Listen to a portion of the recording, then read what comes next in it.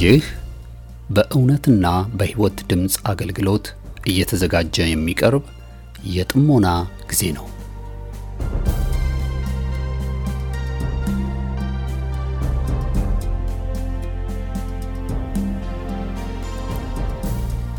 ጥሞና ወይም ተመስጦ በግል የሚደረግ ራስን ውስጥን የመመልከቻና የመመርመሪያ የጸጥታ ጊዜ ነው።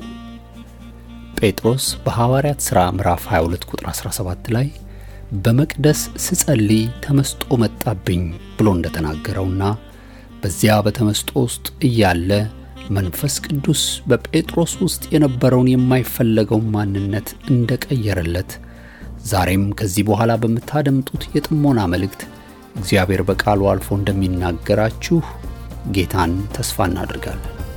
ቀጣዩን የጥሞና መልእክት በጥሞና ያድምጡ። አሁን ወደ መልእክቱ።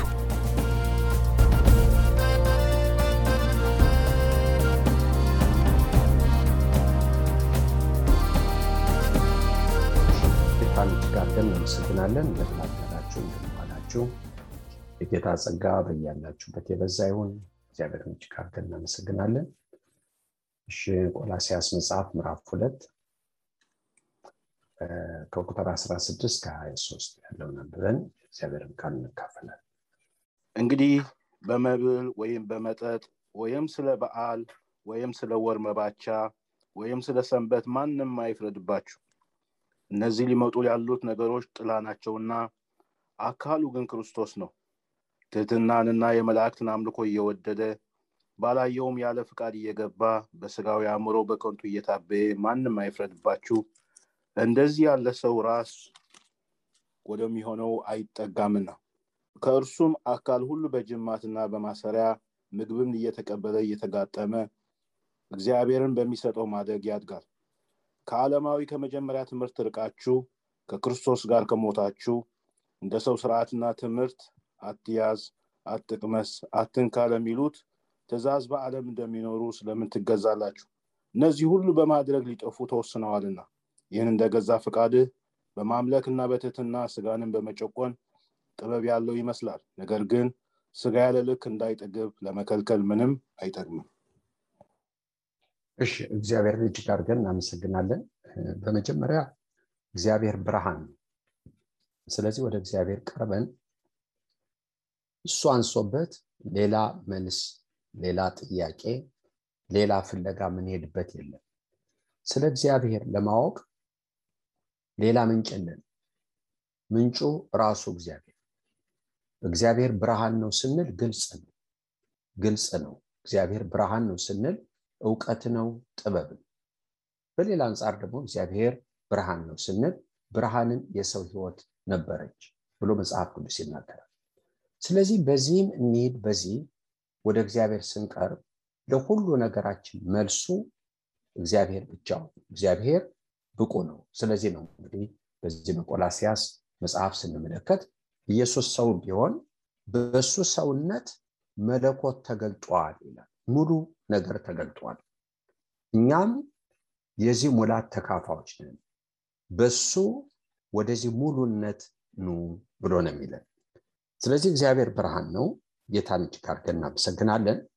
ሌላ ምንጭ አያስፈልግም ስለ እግዚአብሔር ለማወቅ ወገኖቼ። መንገዱ በራሱ እግዚአብሔር። አዎ፣ ስለ እግዚአብሔር ለማወቅ እግዚአብሔር ብርሃን ነው ይላል። አንደኛ ዮሐንስ ምዕራፍ 1 ቁጥር 5 ቃሉ ብርሃን። መዝሙር 119 105 ላይ ይናገራል። ቃሉ ለእግራችን መብራት ለመንገዳችን ደግሞ ብርሃን እንደሆነ የቆምንበትን የምንሄድበትን እናውቃለን። ሌላ ምንጭ አያስፈልግም። ለምን? የቆላስይስ መጽሐፍ ይህን ሲጽፍ ደጋግመን እንደተነጋገርነው ሐዋርያ ጳውሎስ እያየው ያለ አደጋ፣ እየተከላከለው ያለ መስኪቶ አለ። አትክልት ላይ አዝሪት ከሆነ ወፍ፣ አንበጣ፣ እነዚህ ነገሮች ሰብሉ እንዳይጠፋ ሊጠበቁ የሚገባቸው ናቸው። አንበጣም ወፎችም ደግሞ ጭምር ማለት። ስለዚህ የቆላስይስ ቤተክርስቲያን አንበጣና ወፍ እያንዣበበባት፣ ጳውሎስ ደግሞ ይሄን እየመጣበት ያለውን በአይነት ለይቶታል። ወፍ ከአንበጣ ይለያል ወገኖች። አንበጣ በልምላሜውን የሚያጠፋል፣ ወፎች ደግሞ እህሉን ነው የሚያጠፉት። ስለዚህ በአይነትና በባህሪ በደንብ አድርጎ ለይቷቸዋል። ስለዚህ ይህን የለየውን ነገር ለተሰሎንቄ ሰዎች ለማድረስ ነው፣ ለማብሰል ነው፣ እዛ ውስጥ ለመክተት ነው። በመጀመሪያ ይህን አምላክ የምታመልኩት ከሆነ እሱ ብርሃን ነው፣ ጨለማ በሱ ዘንድ የለም። እግዚአብሔር ግልጽ አምላክ ነው፣ መንገዱ ግልጽ ነው። ቃሉ ለእግራችን መብራት ለመንገዳችን ደግሞ ብርሃን ነው። ስለዚህ ነው ጌታ በዮሐንስ ወንጌል ምዕራፍ 8 ቁጥር 12 እኔ የዓለም ብርሃን ነኝ ብሏል። የሚከተለኝ ደግሞ ጥያቄ ውስብስብ ያልተፈታ ነገር ሌላ ጋር ሄዶ እግዚአብሔርን ለማምለክ ሌላ ማስረጃ ግንዛቤ ይፈልጋል አለ። የሚከተለኝ የህይወት ብርሃን ይሆንለታል። በዓለም የዓለም ብርሃን ነኝ፣ በዓለም ሳለው እሺ ውጫዊ ሊሆን ይችላል። የህይወት ብርሃን ግን ውስጣችን ይሄው ብርሃን የሆነ እግዚአብሔር በእኛ ውስጥ የኛ ህይወት ሆኖ የኛ ዕውቀት ሆኖ የኛ ጥበብ ሆኖ እኛ ውስጥ ነው ያለው። የት እንሂድ ከዚህ አምላክ? ምን ፍለጋ? ምን ሊተካ? እሺ ዕውቀቶች ሰበሰብ ጭንቅላት ላይ ናቸው፣ አይምሮ ላይ ናቸው። የእግዚአብሔር ዕውቀት ግን ህይወት ነው። የእግዚአብሔር ብርሃን ግን ራሱ ህይወት ነው። ያ ብርሃን ራሱ ደግሞ ጥበብ ነው፣ ደግሞ ራሱ ዕውቀት ነው የብርሃን። ስለዚህ ነው ቃሉ ወገኖቼ ህፃናትን የቃል ፍቺ ያበራል፣ ህፃናትንም ጠቢባን ያደርጋል ብሎ መዝሙር 119 ቁጥር 130 የእግዚአብሔር ቃል ይናገራል። ጌታም ብሏል በዮሐንስ ወንጌል ምዕራፍ 9:5 በዓለም ሳለው የዓለም ብርሃን ነኝ፣ ነገር ግን እዚህ ላይ አልቀረም፣ እናንተ ደግሞ የዓለም ብርሃን ናችሁ ብሎ ተናግሯል። በማቴዎስ ወንጌል እግዚአብሔርን እጅግ አድርገን እናመሰግናለን። ቅዱሳን የዓለም ብርሃን እንደሆኑ ይናገራል። ማቴዎስ 5:14 ቤተክርስቲያን ራሷ በዓለም ሳለች ብርሃን ናት። ሐዋርያ ጳውሎስ በፊልጵስዩስ 2:15 ሲናገር እናንተ ደግሞ ይህን ቃል እያቀረባችሁ በዓለም እንደ ብርሃን ትታያላችሁ ብሎ ይናገራል። ቤተክርስቲያን ብርሃን ናት። ራዕይ መጽሐፍ 1:20 እንመለከታለን። ጌታ በመቅረዙ መካከል ነው ሲመላለስ የነበረው። ያ መቅረዝ ደግሞ ቤተክርስቲያን ምሳሌ ናት ብሎ ጌታ ለዮሐንስ እንዳስረዳው እንመለከታለን። ራዕይ መጽሐፍ ምዕራፍ 21 ቁጥር 23ን ስንመለከት ቤተክርስቲያን ራሷ ብርሃን ናት። እንግዲህ በጌታ ውስጥ ሆነን ሌሎች ትርኪ ምርኪዎች አያስፈልጉም። ይሄ ብርሃን ቃሉ ብርሃን ነው፣ እግዚአብሔር ብርሃን ነው።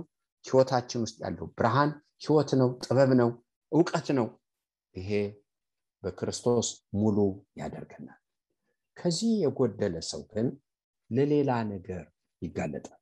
ለምሳሌ ሐዋርያት ሥራ ምዕራፍ 8 ስንመለከት መጽሐፍ ቅዱስን ይዞ የመጽሐፍ ቅዱስን እግዚአብሔር ያላገኘ ሰው ጥያቄ ነበር። በአንድ በኩል መጽሐፉን አንብቦ ያነበበውን ማን ሊሆን እንደሚችል ከራሱ የራሱን መረዳት ያወጣ ነበር። ስለዚህ በአንድ በኩል ኢሳይያስን ምዕራፍ 53 እያነበበ ኢትዮጵያዊ ጃንደረባ ራሱን ኢሳይያስን እሱ ሊሆን ይችላል ብሎ አስቧል። ሌላ ሊሆን ይችላል ብሎ ማስቧል። ነገር ግን ፊልጶስ ጠጋ ብሎ የምታነበውን ታስተውላለች ሲለው ነው መሪ ሳይኖር አላውቅ ከመጀመሪያ እስከ መጨረሻ ተረጎመለት ይላል። መጨረሻ ግን ይህም ብርሃን ቃሉ ብርሃን ቃሉ ህይወት ቅድም እንደተነጋገር ነው ህፃናትን ጠቢባን ያደርጋል፣ ፍቹ ያበራል ይላል። የቃሉ ፍቺ ያበራል፣ ህፃናትን ጠቢባን ያደርጋል። ቃሉ ለእግራችን መብራት ለመንገዳችን ብርሃን ነው። ስለዚህ ኢትዮጵያዊ ጃንደረባ ዳነ። አሁን ይህም ብርሃን ቃሉ ላይ ብቻ አይደለም እናየው፣ ፊደሉ ላይ አይደለም እናየው፣ ህይወት ሆነለት፣ ዕውቀት ሆነለት። ውሃ ላይ ሲደርሱ እንዳልጠመቅ የሚከለክለኝ ነገር አለ ብሎ ፊልጶስን ሲጠይቀው በሙሉ ልብ ክርስቶስ የእግዚአብሔር ልጅ እንደሆነ ብታምን ተፈቅዶልሃል አለ። አምናለሁ አለ። አጠመቀው። ከዛ በኋላ ደግሞ አላየውም ይላል። አሁን ብርሃኑን የምናየው ጥበቡን የምናየው ዕውቀቱን የምናየው ውስጡ ነው። እግዚአብሔርን እጅግ አድርገን እናመሰግናለን። ይሄ ሰው አሁን የሚመላለሰው በብርሃን የሚሄደው ብርሃን ደግሞ የብርሃን ልጅ ስሙ ለዘላለም ብሩክ ይሁን። አሁን ወደዚህ እንምጣና ቃሉ የሚለው እንግዲህ በመብል ወይም በመጠጥ ወይም ስለ በዓል ወይም ስለ ወር መባቻ ስለ ሰንበት ማንም አይፍረድባችሁ። ለምንድነው? እነዚህ ነገሮች ሊመጣ ላለው ነገር ጥላ ናቸው። ለዚህ ነው ጌታ በሰንበት ይህን አደረግ ብለው ሲወነጅሉት የሰው ልጅ ሰንበት እኮ የተፈጠረው ለሰው ልጅ ራሱ የሰው ልጅ የሰንበት ጌታ ነው ብሎ ተናግሯል። ይሄ እግዚአብሔርን እጅግ አድርገን እናመሰግናለን። ስለዚህ ጥላነቱን ነግሯቸዋል። ነገር ግን በሌላ በኩል መጣና አሁን እነዚህ አስተማሪዎች ህግም አለ፣ የኦሪት አስተማሪዎችም አሉበት፣ ኖስቲክ ወይም ግኖስቲክ የሚባሉት ደግሞ አሉ፣ የነሱም አስተምሮት አለ። ስለዚህ ሁለቱ ተቀላቅለው አንድ አማኝ በክርስቶስ በዚህ ብርሃን ውስጥ ብቻ መኖሩ አይበቃም። ሙሉ ለመሆን እነዚህንም ነገሮች መጨመር አለበት የሚል ወደ ኋላ የሚመልስ ነገር ሲመጣ እንመለከታለን። ህግ የተሰጠው በመላእክት አማካይነት፣ ነገር ግን ህይወት የተሰጠው በክርስቶስ አማካይነት። በመላእክት የተሰጠው ስርዓት ሙሴ አስፈልጎታል። ነገር ግን አዲስ ኪዳን ግን ክርስቶስ አስፈልጎታል። ስለዚህ ነው ብሉይ ኪዳን ወደ ምድሪቱ ኢየሩሳሌም ወደ ምድሩ መቅደስ ነው የከተተን። ነገር ግን አዲስ ኪዳን ግን ወደ ሰማያዊቱ ኢየሩሳሌም በሰው እጅ ወደ ታልተሰራው መቅደስ ነው የገባን። ብሉይ ኪዳን ሊቀ ካህኑ ብቻ ነው በዓመት አንድ ቀን ወደ ቅድስተ ቅዱሳን የሚገባው። እኔና እናንተ ግን ዕብራውያን 10 መጽሐፍ እንደሚናገር በመጋረጃው 10:19 በሱ በስጋው መቆረስ፣ በዚህ ያ ስጋ በመቆረሱ ምክንያት የጥሉ ግድግዳ በመፍረሱ ወይም መጋረጃው በመቀደዱ ወደ ቅድስተ ቅዱሳን ገብተናል። እንደገና በዓመት አንድ ቀን ለመመለስ አንወጣም፣ እዛው ነው ያለን። እዛ የገባን ሰው፣ እሱ ፊት ውስጥ የገባን ሰው፣ በፊቱ የተገለጥን ሰዎች ኤፌሶን ምዕራፍ 1:4 ጀምሮ የሚናገረውን ተመልሰን እንደገና በዓላትን ቀናትን ወደ መጠበቅ መሄድ፣ ይህን ጸጋ መጣል በሌላ መተካት። ይህን ነው ጳውሎስ የሚያስጠነቅቃቸው፣ ማንም ሰው እንዳይፈርድባቸው። እነዚህ ኖስቲክ የሚባሉት ሰዎች ወደ እግዚአብሔር ለመድረስ እኔ ብቁ ስላልሆንኩ እርኩስ ስለሆንኩ መጀመሪያ በመላእክት አማካይነት ልቅረብ ብለው መጀመሪያ የሚገናኙት መልአክ አምልኮ ጋር። ለምንድን ነው መልአኩ የሚፈልጉት? ብቁ ስላልሆኑ ወደ እግዚአብሔር እንዲያቀርቧቸው። ነገር ግን አንድ መካከለኛ አለ ይላል መጽሐፍ ቅዱስ በእግዚአብሔርና በሰው መካከል፣ እሱም ሰው የሆነ ክርስቶስ ነው። ሌላ መካከለኛ የለም። የትኛውም መልአክ መካከለኛ አይደለም፣ መካከለኛው ክርስቶስ። እግዚአብሔርን እጅግ አድርገን እናመሰግናለን። ስለዚህ እነኚህ ይህንን አምልኮ የሚያደርጉ ሰዎች በጣም ትሑቶች ናቸው፣ ሰዎች እስኪሰረቁባቸው ድረስ። ዛሬ አንዳንድ ሰዎች የሚሉት ነገር አለ። በተለይ መጽሐፍ ቅዱስ ወንድ ይሄ ነው ሴት ይሄ ነው ብሎ ካለው ምግባር ውጪ ወጥተው እነዚህ ሰዎች እኮ ጸባያቸው በጣም ጥሩ ነው የሚሉ ሰዎች አሉ። እህቶችና ወንድሞች፣ መጽሐፍ ቅዱስ የጸባይ ጉዳይ አይደለም፣ የህይወት ጉዳይ ነው። መጽሐፍ ቅዱስ ጸማይ ማረሚያ አይደለም። የእግዚአብሔር ቃል የህይወት ቃል፣ ህይወትን ጌታ የሰጠን ጥሩ ምግባር ያላቸው ሰዎች ልንሆን ሳይሆን ቅዱሳን ልንሆን። ስለዚህ እነኚህ በጣም ትሑቶች ናቸው። በመላእክት አምልኮ ያሉት ሰዎች ላካሄዳቸው ላኗኗራቸው ትሑቶች ናቸው። ምናልባትም አንዳንድ ጊዜ የዳነ ሰው ከነሱ በትህትናው ያነሰ ሊሆን ይችላል። ግን አንርሳ ጸድቋል፣ አንርሳ ተቀድሷል፣ አንርሳ አዲስ ፍጥረት። ከነሱ ጋር ሊወዳደር አይችልም። ደካማም ቢሆን ቢደክም ለጌታ ነው ይላል ሮሜ 14። ስለዚህ ማንም በዚህ አይፍረድባቸው። እነዚህ ሊመጡ ያሉት ነገሮች ጥላ ናቸው። አካሉ ግን ክርስቶስ ነው፣ ዋናው ኢየሱስ። ለምሳሌ ማናቀውን ሰው በፎቶግራፍ ይሄ ከሌ ነው እቺ ከሌት ናት ብለው ሰው ሊያስረዱን ይችላል። ሰዎቹን ካገኘን በኋላ ፎቶግራፋቸውን አንፈልግም፣ ምክንያቱም ያ ጥላ ዋናውን አግኝተናል። ስለዚህ ጳውሎስ የሚለው እንደዛ ነው። እነዛ ጥላ ናቸው፣ አሁን ዋናውን ክርስቶስን አግኝታቸዋል፣ ወደ ኋላ አትሂዱ ብሎ ነው የሚናገረው። ትህትናን የመላእክትን አምልኮ እየወደደ ባላየውም ያለ ፈቃድ እየገባ በስጋዊ አይምሮ፣ መንፈሳዊ አይደለም፣ በስጋ አይምሮ በከንቱ እየታበየ ማንም አይፍረድባችሁ። ይሄ አይፍረድባችሁ የሚለው እንግዲህ ሯጮች ሩጠው ሽልማት ለማግኘት ብዙዎቹ ሽልማቱን ለማግኘት ባይችሉ ከዛ በኋላ ያው መቼስ ተመልካች የሚያወጣላቸው ስም አለ። ይሄ እንደሚገባ አልተጫወተም። ይሄ ዝም ብሎ እንደውም እዚህ ውድድር መግባት አልነበረበትም። እቺ እንደዚህ ነው ብሎ ይላል ጳውሎስ የሚለው። በአግባብ ባለመሄዳችሁ ለፍርድ የተጋለጣችሁ አትሁኑ፣ ሩጫውን ጨርሱ ብሎ ይናገራል። እግዚአብሔር እናመሰግናለን። እንደዚህ ያለ ሰው ይሄ መላእክት አምልኮ በዚህ እየሄደ ያለው ሰው ራስ ወደ ክርስቶስ ሊደርስ አይችልም። ዓለማዊ ከመጀመሪያ ትምህርት ርቃችሁ ከክርስቶስ ጋር ከሞታችሁ እነዚህ ነገሮች የሚያስፈልጉት ላልሞተ ሰው ነው። እናንተ የሞታችሁ ናችሁ። አሁን ከጌታ ጋር ተነስታችሁ የምትኖሩት በፊደል ሕግ ሳይሆን በመንፈስ ሕግ። ለምን? ያ የፊደል ሕግ የተሰጠው ለስጋውያን። እንደኛ ጢሞቴዎስ እንደሚናገር አባትና እናትን ለሚገሉ፣ ለአመፀኞች፣ ለሴሰኞች ለነሱ ነው ሕግ የተሰራው፣ ለጻድቃን አይደለም። እናንተ እዛ ውስጥ አይደላችሁ ብሎ ይመክራቸው። እንደዚህ እንደ ሰው ስርዓት ትምህርት አትያዝ፣ አትቅመስ፣ አትንካ ለሚሉት ትእዛዛት በዓለም እንደምትኖሩ ስለምትገዛላችሁ እነዚህ ሁሉ በመደረግ ሊጠፉ ተወስነዋል። ሐዋርያው ጳውሎስ ይናገራል። እግዚአብሔር የፈጠረው ሁሉ የሚጣል የለም። አሳማ የሚበሉትንም እሺ፣ በኤሻ ያሉ ወንድሞቻችን ውሻ ይበላሉ፣ ይጸልዩበታል። ጸልዩ አመስግነው ይበላሉ።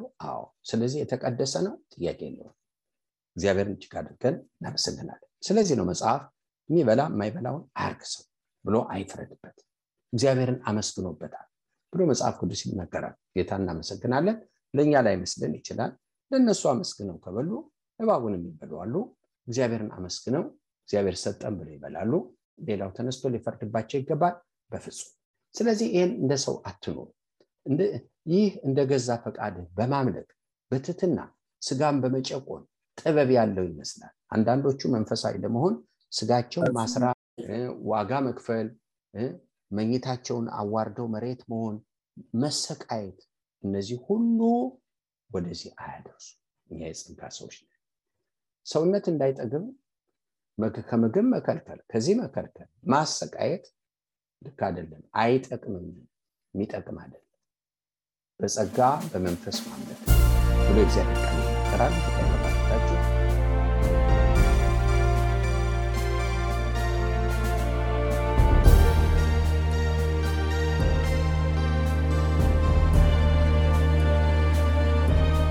እስካሁን ስታደምጡት በነበረው የጥሞና መልእክት ለሕይወታችሁ የሚጠቅም ለነፍሳችሁ መብልን ከቃሉ እንዳገኛችሁ ተስፋ እናደርጋለን።